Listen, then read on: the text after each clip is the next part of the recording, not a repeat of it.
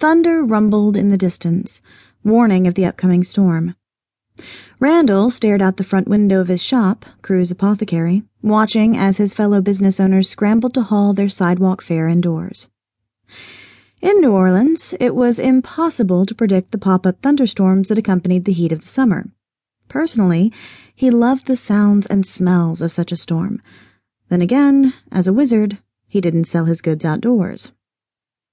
A flash of lightning lit up the sky, followed closely by a loud pop, almost as if someone had fired a pistol.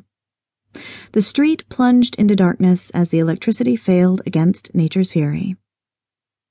With a sigh, Randall lit a few candles, giving up any hope of doing business today. The fire danced above the wax sticks, bouncing off the rainbow-colored bottles lining the shelves.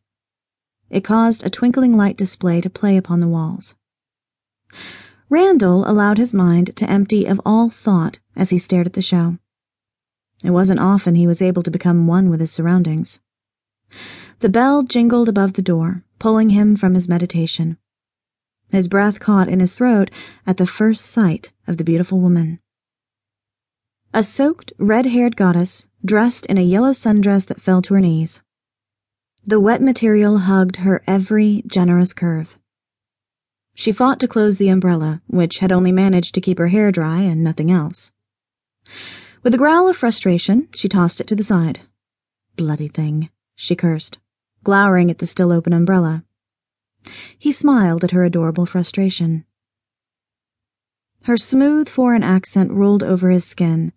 He couldn't place the origin, but he loved it. Are you in need of shelter from the rain? At his question, she smoothed down the front of her dress as if attempting to remove invisible wrinkles.